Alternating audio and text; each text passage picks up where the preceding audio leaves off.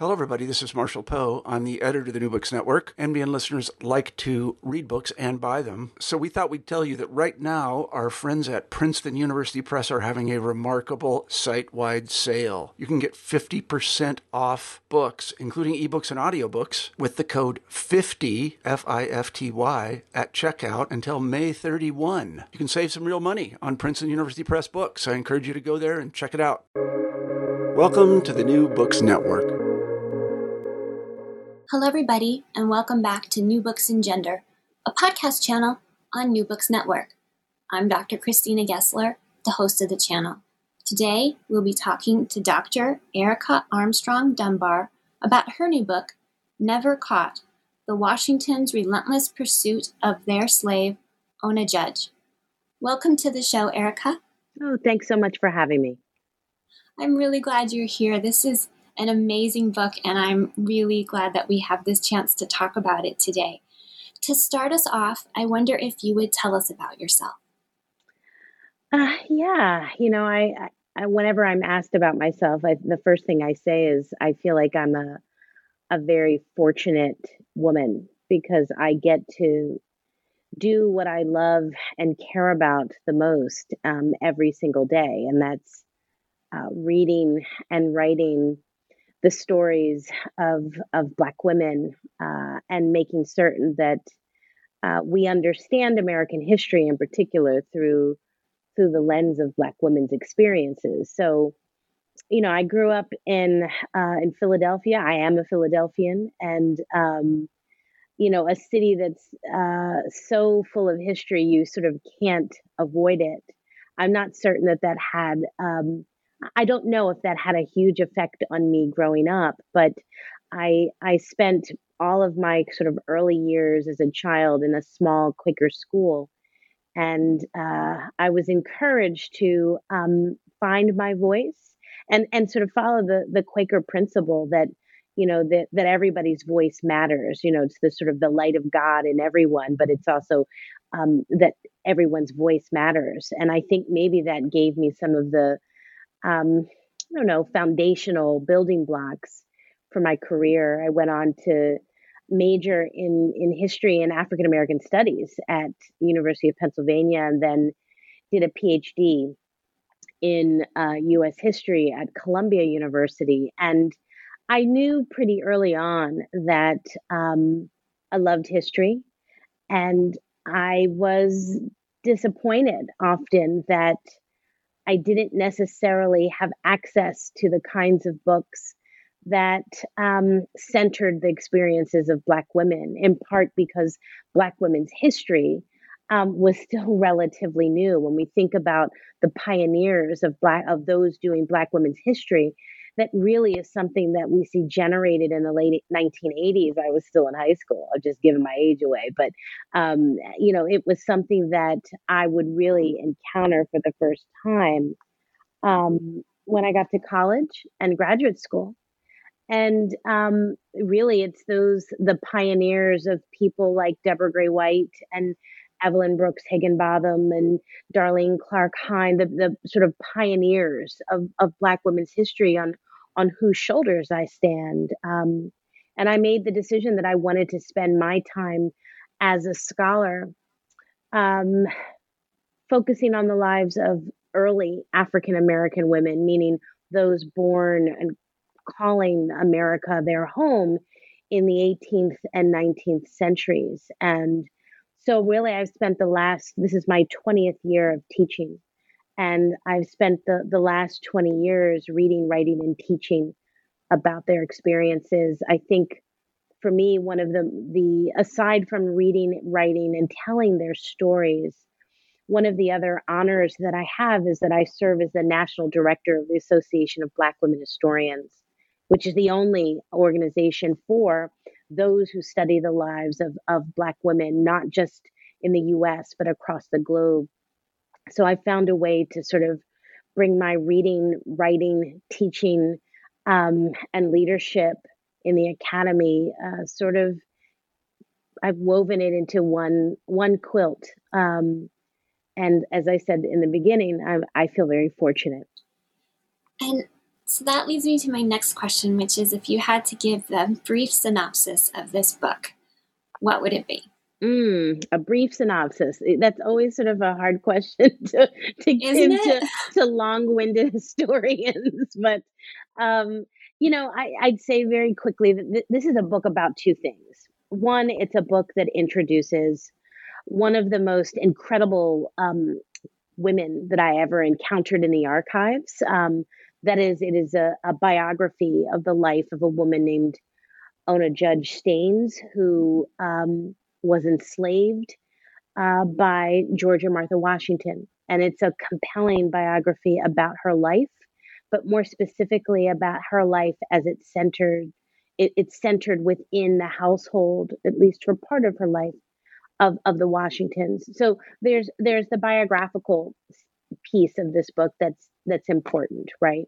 But the other part of this book is that I understood quickly that I could use Ona's story to tell a different version of American history, and that I wanted to tell a history of the founding of the nation, a story that's typically centered around educated, wealthy white men who we call our founding fathers.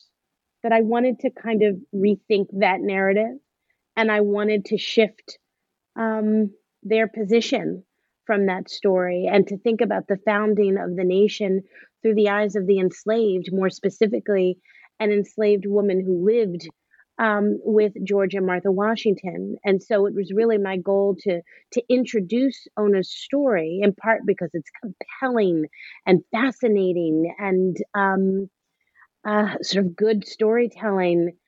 I wanted to introduce that to a larger readership, but I also wanted to be able to center Ona in this story about who built this nation, from Virginia to New York to Philadelphia to New England. And this book does that so well. It's such a fascinating read, and it's so compelling. Every page just draws you on to the next one. You can't stop reading it once you pick it up. What's interesting, oh, you're welcome. What's interesting, though, is that when you stumbled on this story, or the first inkling that there was a story here to be found, you were actually researching something else. Can you tell us about where the idea for this book actually came from? Yeah, I think that my story isn't all that different from most historians. You're working on one project and you find something that intrigues you and pulls you down a rabbit hole. I was finishing actually my first book called A Fragile Freedom, which focuses on how Black women became free in the North. One of the things I was always frustrated with in graduate school was that there was very little in terms of scholarship on Black women in the 18th and 19th century North. We had started at that point to see more about Black women in the plantation South and even in southern cities, but very little on the North. And I wanted to engage that sphere. I wanted to fill that void, in part because I think we can learn quite a bit about the antebellum South by thinking about the early Republic in the North. And so I was finishing this book, and I actually, I was at the Historical Society of Pennsylvania, and I was looking through old newspapers, trying to sort of fill in some spots on kind of everyday life in late 18th century Philadelphia. And I was doing what scholars do. I was in the microfilm room and loading one reel after another of late 18th century newspapers onto the microfilm reader. And I was reading through the Philadelphia Gazette, not to be confused with the Pennsylvania Gazette that was created by Ben Franklin, but a different local newspaper in Philadelphia. And I wanted to know what people were advertising, what they were writing about politically in the 1780s and 90s. And I was looking through the reels, and up popped a runaway advertisement for an enslaved person. And I thought, okay, this is somewhat odd because it's the date is 1796, and slavery was at least drawing to a close in Philadelphia. And I thought, okay, who's looking for a runaway slave in the newspaper, at least titling it as such. And I kind of stopped in my tracks because the language was very clear. The first couple of sentences read something like absconded from the household of the President of the United States. And at that moment, I was like, okay, wait a minute. Then I did the double check. I looked at the date, 1796, and I'm asking myself, okay, that's George Washington. Who is George Washington advertising for in a newspaper while he is a sitting president in a place like Philadelphia where the abolitionist movement had already changed and forced the sort of reimagining of law in cities across the North. And there it was in front of me. They called her Oni Judge. I call her Ona in my book because that's the name that she went by at the end of her life. Oni, I argue, is a sort of diminutive of her name, like Billy or Bobby or Timmy. Oni. So I call her Ona as a marker of adult dignity, very important when we're thinking about the stories of the enslaved. And there she was. There was her name, a description of her, and that she had run off. And at that moment, I asked myself, okay, well, actually, I felt two things. One, I felt excited, like, maybe this is going to be the next project because this is interesting. And then the second feeling I felt almost sort of simultaneously was a little bit of anger that, here I was a specialist in early African American women's history, and I didn't know this story. I didn't know this name. I wanted, what happened to this woman? Did they find her? And it led me on a 9-year journey, really, of doing research and writing, trying to uncover the steps of Ona Judge and to learn as much as I could about her and her life. And for listeners, when you get a copy of the book, the advertisement is here in the book. It's on page 99. It's the opening of chapter 8, and it says that he was offering a $10 reward for her return. Yeah, it was, that's one of the things when you look at runaway ads. One of the things that's most striking is the dollar amount that's tagged to the ad and also tagged to the value of Black life in the 18th century. And typically, if students read the book or they write to me, they ask, what does $10 mean? And at least in 1796, and in that same newspaper, there were advertisements for the sale of barrels of flour, and a barrel of flour would cost $10. And so, for me, part of the reason why I put the advertisement in the book was because I wanted people to see the actual image. The Washingtons actually advertised for Ona Judge in 2 separate newspapers, the Philadelphia Gazette and Claypool's American Daily Advertiser. And so I wanted, one of the things that I always try to do with my readers is I want them to see what I see. I want to pull them in and have them view the documents, the primary sources that I used to help write this story. And it's visceral when you see that ad there, and that the first words on it are the $10. That's at the very top before you know anything else. It hits you. It does, and I think in a powerful way. When you the entire advertisement, it hits you in the beginning, and then when you read through the entire advertisement, which is in the paperback version of the book, towards I believe in the back, there's also a reference to the fact that this reward would be offered to both either Black or white people. So, it was sort of the reminder that um, while we know there's a long history of slave catchers, of those who were kidnapping freeborn people and or roaming through the streets of northern cities, attempting to recapture enslaved people, that this was also a sort of an incentive or an enticing maneuver to try and get Black Philadelphians to turn Ona in, and it didn't work.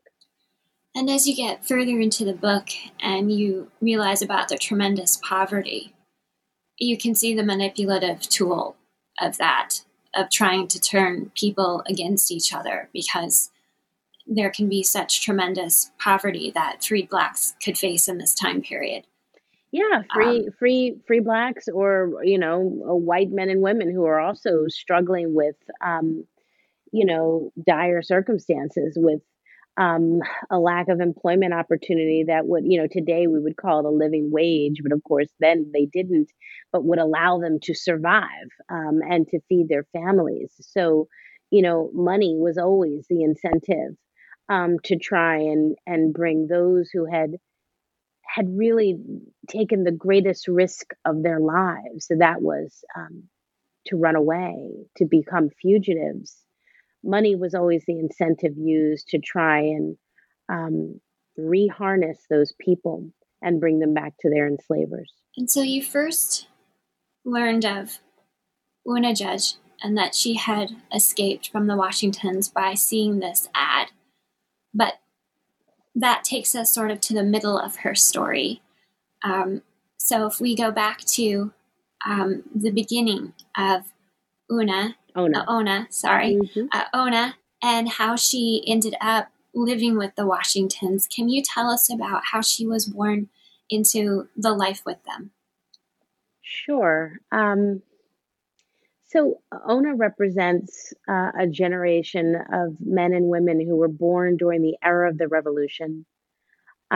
We believe she was born sometime in 1773 or 74. We don't, of course, have a birth record for her because enslavers didn't often write down the birth dates of the enslaved. We know that she was the daughter of a woman named Betty. Betty was technically owned by Martha Washington, and that's a sort of important thing to point out, that technically she was never the property of George Washington. She was Ona and Betty, her mother, were what were known as dower slaves. They were owned by the dowry or the estate of Martha Washington. And for those who maybe don't remember, Martha Washington was married one time before George Washington. She was widowed, and she came to the marriage with a significant inheritance, or at least in terms of property. And a great deal of that property included enslaved men and women. So when Martha Washington moved to Mount Vernon after she married George Washington, she brought Betty and Betty's 2-year-old son, Austin, who would be Ona's half brother. And they would spend the rest of their years, for the most part, at Mount Vernon. We know that Ona's father was a white indentured servant named Andrew Judge. Do I have a certificate? Once again, I don't have a certificate of birth that tells me Andrew Judge was her father. However, we do know that he was a tailor who came through the port of Baltimore, and eventually Washington purchased his indenture agreement. He came to Mount Vernon. Betty was a seamstress and a sewer, a spinner. We don't know what the nature of their encounter, relationship. I'm hesitant to even use those words because I don't know how they were connected to one another. I don't know if it was consensual. I don't know if it was violence. What I do know is that there was only one person with the last name, the surname of Judge at Mount Vernon, and that was Andrew Judge. And the Washingtons on multiple occasions, listed Ona, or One, they called her Oni, but listed Ona with the surname of Judge. And then I sort of moved out beyond that. There was no one else in all of Fairfax County, Virginia, with the last name of Judge. So for me, in addition to the descriptions of her as a light complected, probably mixed race person, to me, it became crystal clear that Andrew Judge was indeed her father. We know that eventually he leaves Mount Vernon. He works off his indenture agreement, and really has nothing else to do with Ona. And so Ona would be left at Mount Vernon with her mother and half siblings, and she would spend her time there as an enslaved child. And at the age of 10, she is brought up to the mansion house to begin her duties as an enslaved person working in the household. And this is a sort of marker of the end of childhood for Ona and for many other enslaved children. The difference was for Ona, fairly quickly, she becomes Martha Washington's sort of preferred enslaved person. Sometimes people have called her an attendant or server, and I don't like those phrases, in part because I think it diminishes what her actual role was in that house and what her position as an enslaved person. So I try not to use those words because I don't want anyone to be mistaken that she was indeed enslaved. But she becomes Martha Washington's sort of top slave, if you will, for the lack of a better phrase. And she's really in charge of the most intimate of responsibilities for Martha Washington. She helps her bathe. She brushes her hair. She's making her clothing and cleaning it. She is around her at all times. And sort of importantly for Ona, she learns quickly to be ever present, but almost unseen.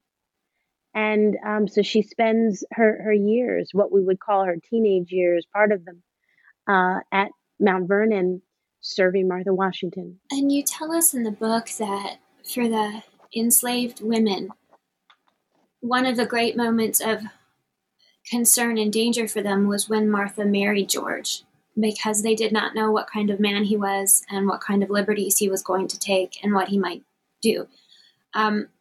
Because as you mentioned with Ona's conception, consent is not something that women were expected to even be able to give. They were always in these incredibly vulnerable positions. And here Ona has come up to the house and she's working with Martha, and it seems at this point she's got an idea of what her life is going to be. But when she's about 16, George is elected unanimously from the electoral votes as the new president of the United States. And you paint very vividly this unease amongst all parties. George doesn't seem to want to be president. Martha doesn't want to move. And the enslaved people who are going to be chosen to go along don't have any say, don't want to go, and don't know what's going to happen to them. Can you take us to that moment and that time period when there's this great upheaval and uncertainty? It seems to be one of the most unhappy announcements that someone's going to be president behind the scenes that I've ever heard. Yeah, I think it was perhaps slightly surprising, maybe not, but also disconcerting, that George Washington, who had spent so many years away from his beloved Mount Vernon, fighting in the American Revolution, and he had finally returned to being a private citizen and a farmer, which is what he cared deeply about. And here he was now thrust into the position of becoming the first president of the United States. And it was something that was deeply worrisome, in some way troublesome for him. And we know that Martha Washington was completely reluctant about moving to New York, the location of the first capital. And I must say that Never Caught actually came out, several years ago, and it came out at a moment where there were some parallels to the sort of current administration. There was a person who was elected president that was quite surprising to many. And perhaps he himself did not believe he was actually going to be elected president. There was a first lady who did not want to move from New York to Washington, D.C., and a sort of state of unknowing whether or not this would even, at least for the Washingtons and George Washington in particular, whether or not this union that he had fought so hard for, if it would actually work. And of course, coming to New York and leading the nation was something he simply had to do, really as a servant to the nation, the new nation. Eventually, of course, Martha Washington really had no say as a woman, and as George Washington's wife, she would eventually relocate. And of course, the enslaved, who the Washingtons took with them to New York, 7 enslaved people, 5 men, 2 women. They had no choice at all. They were to leave their families and everything that they knew behind. And one of the enslaved people chosen to go, unsurprisingly, was Ona. That was Martha Washington's preferred person, enslaved person. And so, at the age of 16, Ona is ripped from all that she knows, and heads north to basically continue the work that she had been doing, but without her family, without her mother, without the majority of her siblings. There was one exception. She was able to travel with her half brother, Austin, who was older than her and male, and could perhaps provide some protection for her. But in essence, this was the complete rupture for Ona and her relationship with her family. That was really striking to me about the pain of her having to leave Betty and never knowing if she would see her mother, Betty, again. They spend some time in New York, and through some political brokering, the residency for the president is going to be changed to Philadelphia. And it's there in Philadelphia that this story of Ona takes a very sudden, unexpected turn. Can you tell us about the policies about holding an enslaved person in Philadelphia and how that suddenly changes everything for the enslaved persons who've been brought with the Washingtons there? Yeah, I mean, one of the great things, and I said this earlier about Ona's story and her experiences, is that it allows us to explore the entirety of the new nation. And so when the Washingtons traveled to New York and they forced enslaved people to travel with them in 1789, it's at a moment in which there's still quite a bit of slavery happening in New York. The governor owned slaves, and most of the sort of politicians, if you will, of the day own enslaved people, and it's not considered something that's abnormal. That's not to negate a growing group class of free blacks, but for the most part, while things were different in New York, slavery was still sort of unchecked. That changes in Philadelphia, and what I wanted to do was to show how 2 places, New York and Philadelphia, only within 100 or so miles of each other, could be so very different at this moment around the issue of enslavement, when Ona arrives in Philadelphia in 1790, she is actually in the minority when it comes to enslaved people. Pennsylvania had enacted a Gradual Abolition Act in 1780, so a decade before she arrived. And basically that act, that Gradual Abolition Act, really changed the face of Black freedom throughout all of the North. Pennsylvania and Massachusetts were among the first to do so. But the law basically said, well, there were many components to the law, but it basically gradually emancipated Black people. So it didn't set anyone free immediately.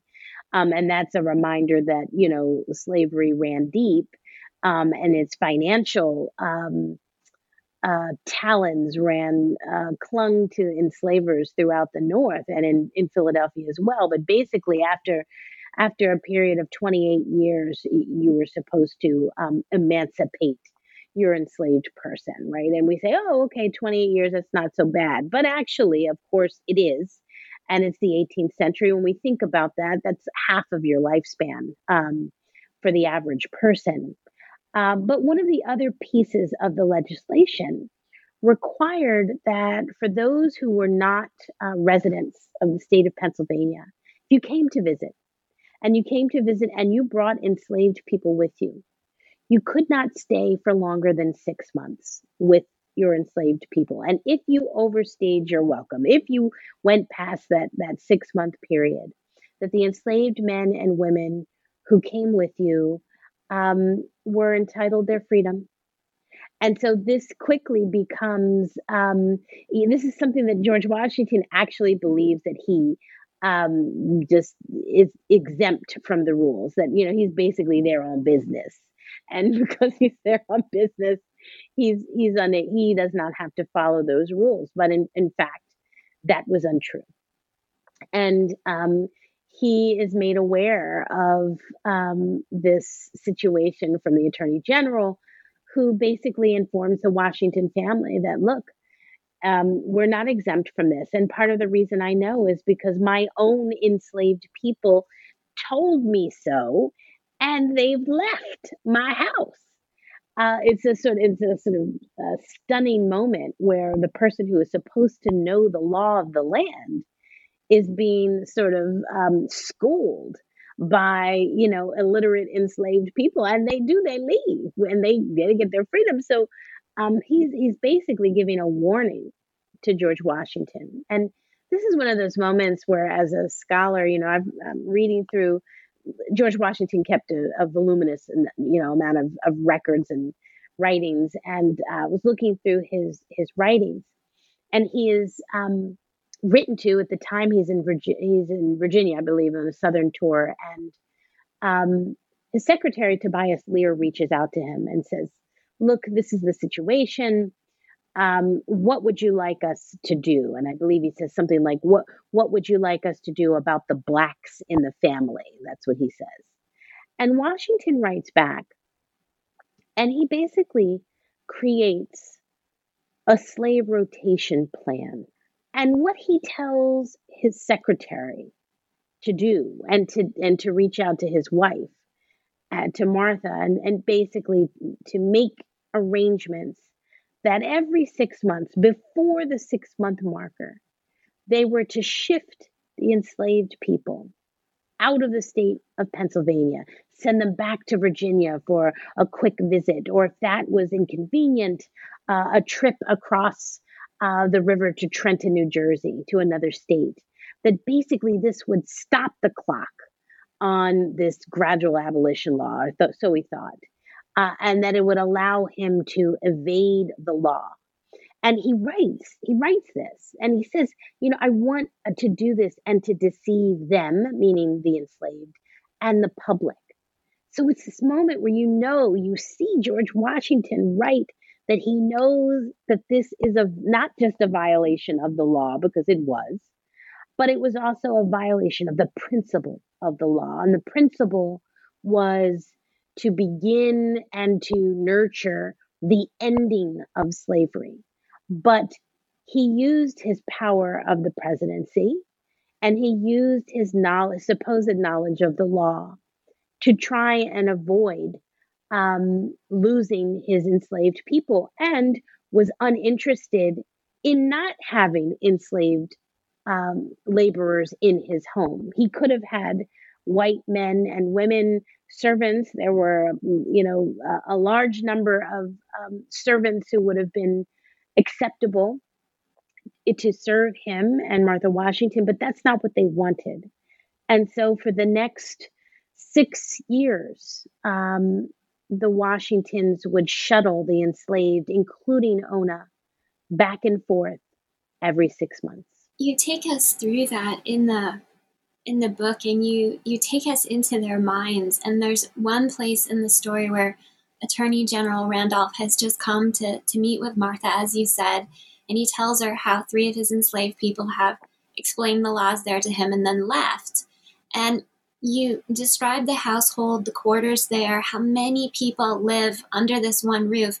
And Martha's hope is that no one in the household has heard this, so that this information can't make its way through her enslaved people. And when they realize that's not possible, you have us, you bring us into the story of another person there, Hercules. Mm-hmm. And he's this amazing chef for the family, and he is enslaved. And it appears from my reading that Martha is concerned that the plan for what to do won't happen before Hercules is aware that he can just leave at any moment. So they have to let him know, and you take us inside Hercules' calculations about what to do, and he has 2 very young motherless children back at Mount Vernon. And if he uses his legal right to become free in that moment, he puts those 2 small children in unknown danger. Yeah, it's it's one of those moments in the book where I tried to make clear the constant strategy, calculations that the enslaved were forced to make every day. And it could mean plotting the sort of mundane decisions of everyday life, what to cook, how to clean, and to do it in a way to be thoughtful and to make certain that their owners were happy, right? Because if your owner is unhappy, then your life becomes difficult, right? So there's a calculus that is employed every single day. Don't burn your food. Don't accidentally break a dish. Don't forget to water the horses. These were things that could upset the temperament, right, of an enslaver. So that's the sort of the mundane, the everyday. And then there were these bigger moments, these bigger issues, these decisions that the enslaved had to make that almost always revolved around their own opportunity for freedom.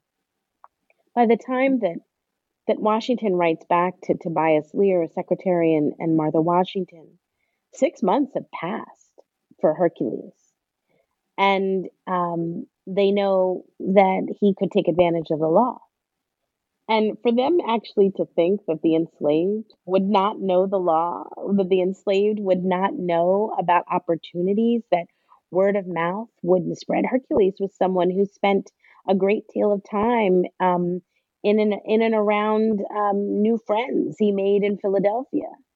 And he was allowed a certain measure of autonomy. He would sell the kitchen scraps on the market for extra money. And so he was out and about. And there's absolutely no way that the Washingtons were naive to think that they could contain the information that about freedom, that they could contain it and prevent the enslaved from knowing it. They knew.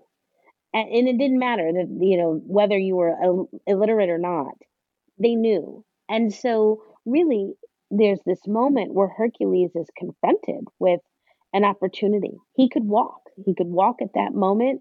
And according to Pennsylvania law, he could live as a free person. This was an option. But if he did so, he knew that he would most likely never see his children again. And this was a decision that he made, at least at this moment in his life, that he couldn't do that he didn't want to do that he didn't want to separate himself from his family. And so he made the decision not to run off, not to demand his freedom, and continued on in his role as an enslaved chef for the Washingtons until later on in his life. And but we do know that Hercules never abandoned the idea of escape. He had just made the decision that that was not the right moment for him. And this story really foreshadows when Ona is going to be faced with a decision to seize a moment to take her own freedom, knowing that it means she won't see any of her family again. And that moment comes at a complicated time in Martha's life. Her family history was intersecting and confusing. So I wonder if you can unpack for the readers why Ona is suddenly faced with a decision about her own freedom when Martha's granddaughter suddenly announces that she's getting married. Yeah, Martha's an important person in this text. She's important in part because she is the legal sort of owner, if you will, of Ona.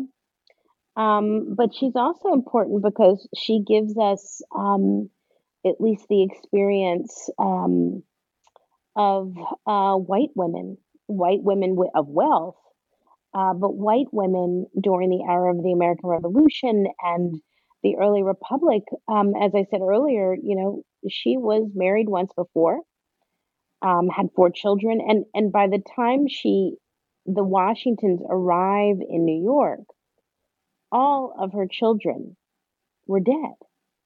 And that was something she had outlived every single one of her children. And that was something that women of any race lived with frequently during the early period. When we think about, the sort of early understandings of medicine and how disease could easily wipe out entire families, she was someone who lived with great grief with her children being gone. And really, she only had her grandchildren left as her heirs. She and George basically adopted 2 of her grandchildren, and they came to live with the Washingtons in New York and Philadelphia. And one of her grandchildren, who did not come to live with her, she was a little older. She was a woman who she lived in Virginia, and she was someone who Martha Washington was somewhat concerned about. She was known for having a sort of explosive personality. And we have to ask ourselves, did she really have an explosive personality, or was she a woman who kind of knew what she wanted in the 18th century? But in any case, she wrote to the Washingtons and she told them that it was her plan to be married and that they didn't know her intended, and that he was 20 years older than she, and that he was a British man, and that he had come to the United States only a few years before. And the Washingtons were nervous, in particular, Martha. And she made the decision that her granddaughter, Eliza Parke Custis, was really unprepared for marriage. And that while there was very little she could do, the one thing she could offer to her granddaughter in her absence, she's in Philadelphia, her granddaughter's in Virginia, the one thing that she could do was to give her the very best enslaved person that she owned. And so it was her plan to give Ona as a wedding gift to Eliza Parke Custis. And this was the trigger that this plan to give Ona away was the trigger on what would become Ona's escape and her life as a fugitive for nearly half a century. She knew Eliza Park Custis. She didn't like Eliza Park Custis, and she had no intention of ever serving her in the same capacity as she had Martha Washington. And I think it's important to note that, for almost 7 years, Ona had been living in the North, whether it was New York and then 6 years in Philadelphia. She knew what Black freedom looked like.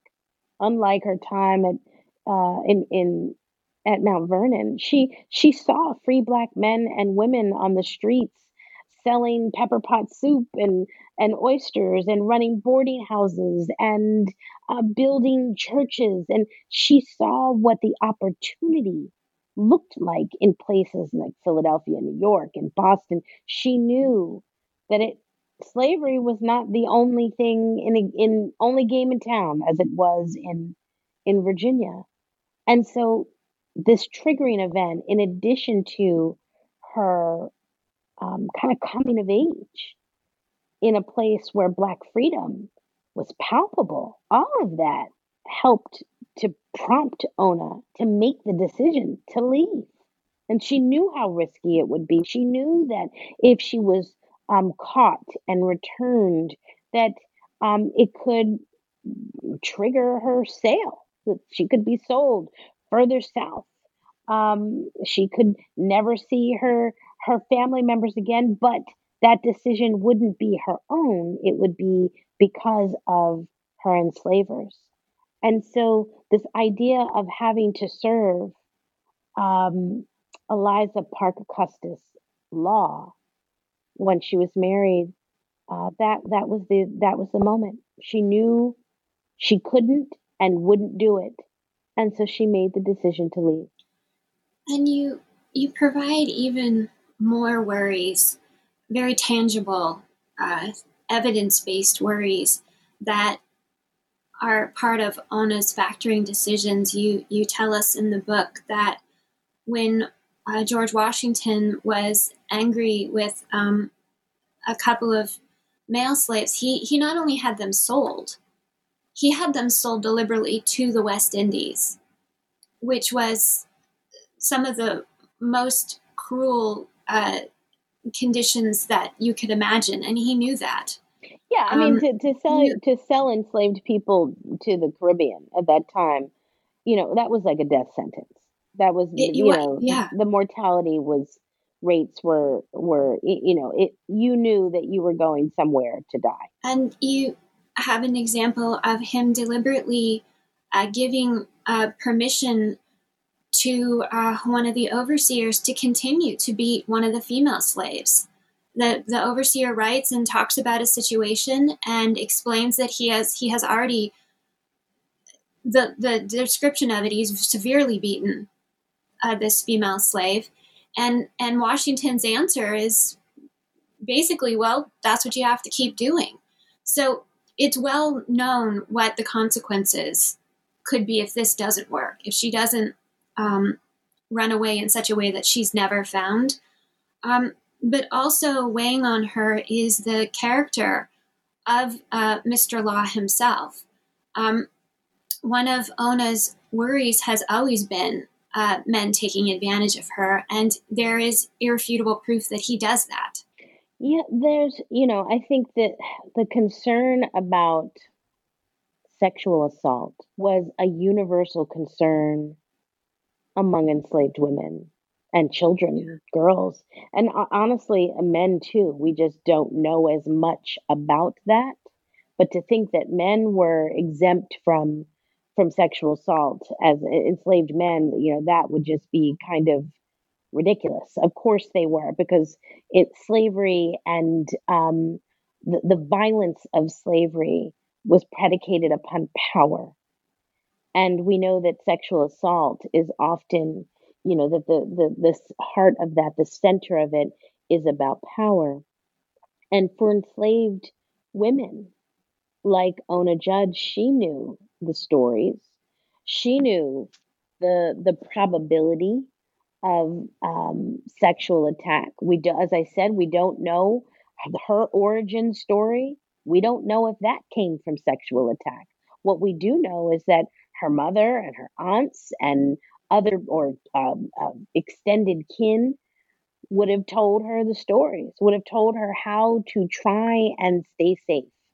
And whether it was successful or not was unknown.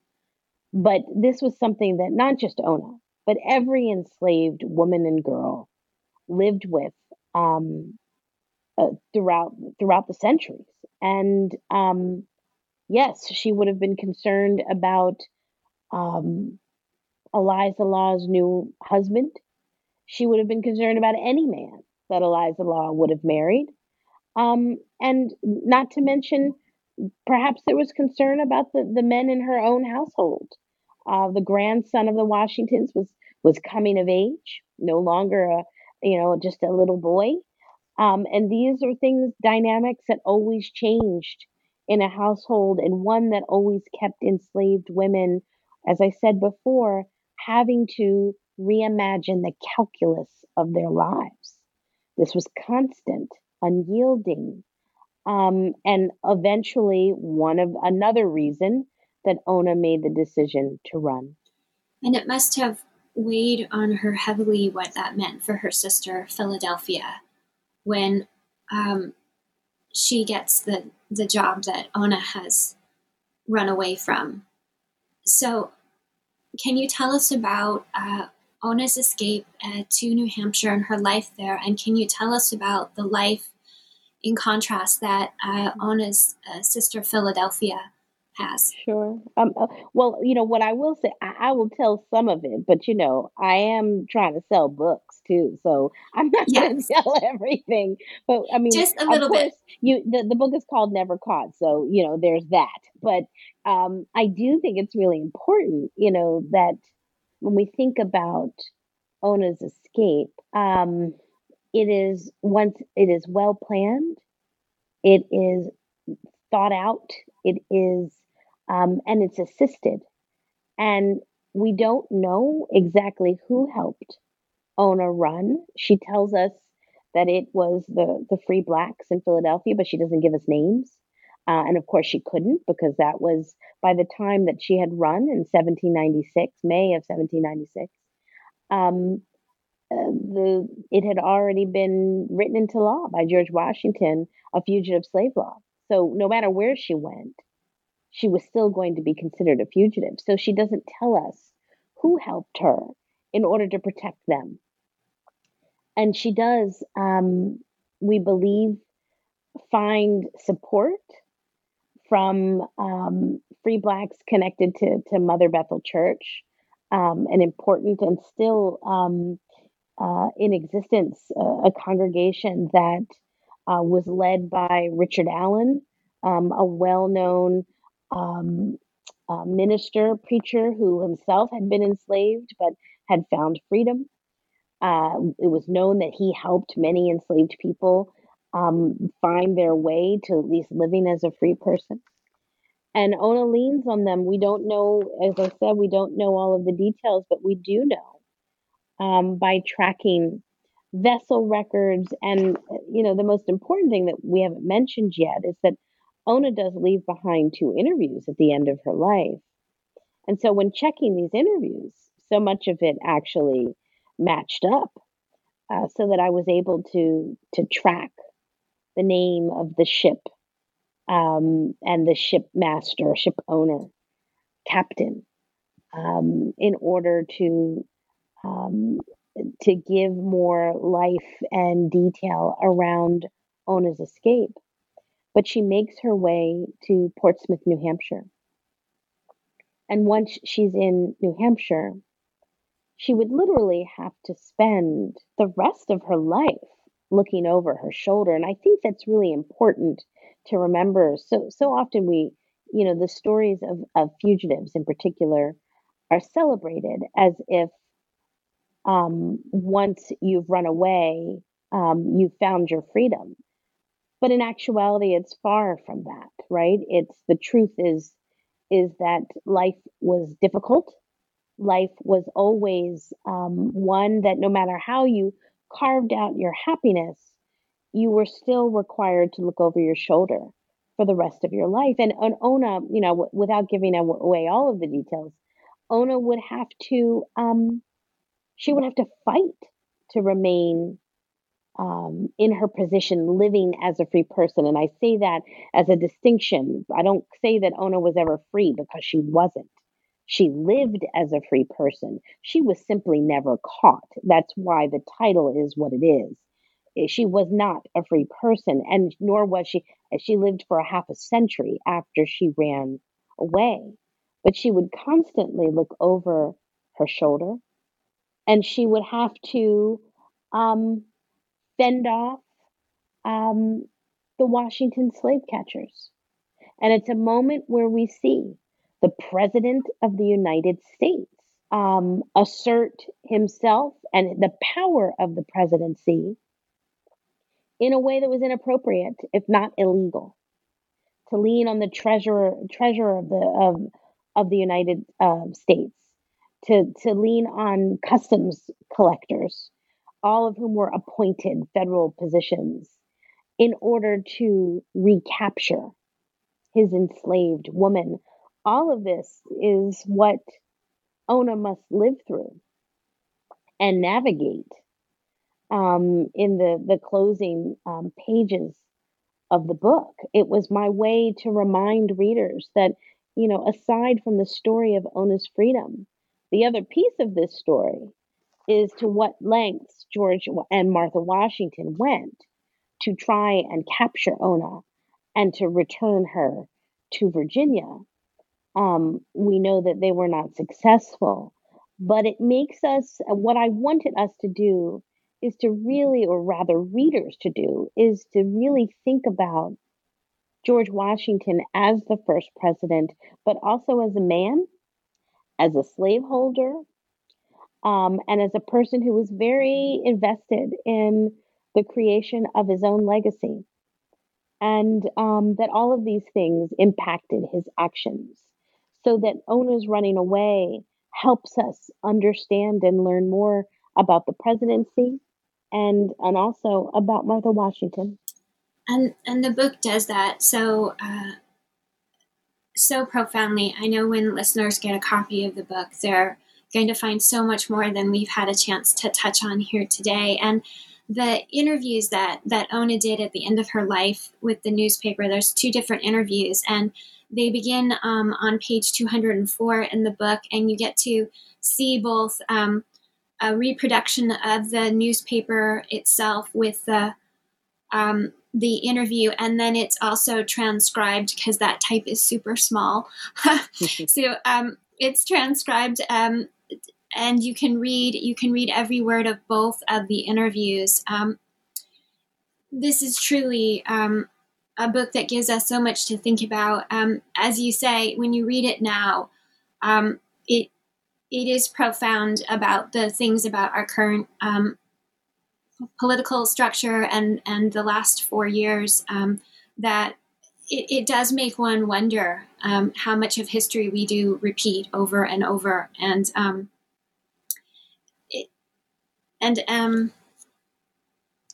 it's a powerful book. Thank you so much for being here today, Erica. What parting words would you like to leave listeners with? I think I just want people to really understand how grateful I am to have encountered Ona in the archives. In some ways, I kind of believe that she sort of found me, that I was in the right place at the right time, and perhaps the right person to write her story and to share her story of courage, of grit, of determination against every odd. I think is a story that is universal. And I think it's a story about courage and patience. And it's a story that I think we all sort of need to hear right now. That I think we all need a little bit of Ona's courage. Thank you so much for being on the show today, Erica Armstrong Dunbar, and telling us about your book, Never Caught, The Washington's Relentless Pursuit of Their Runaway Slave, Ona Judge. I'm Dr. Christina Gessler, and you've been listening to New Books Network. Please, join us again.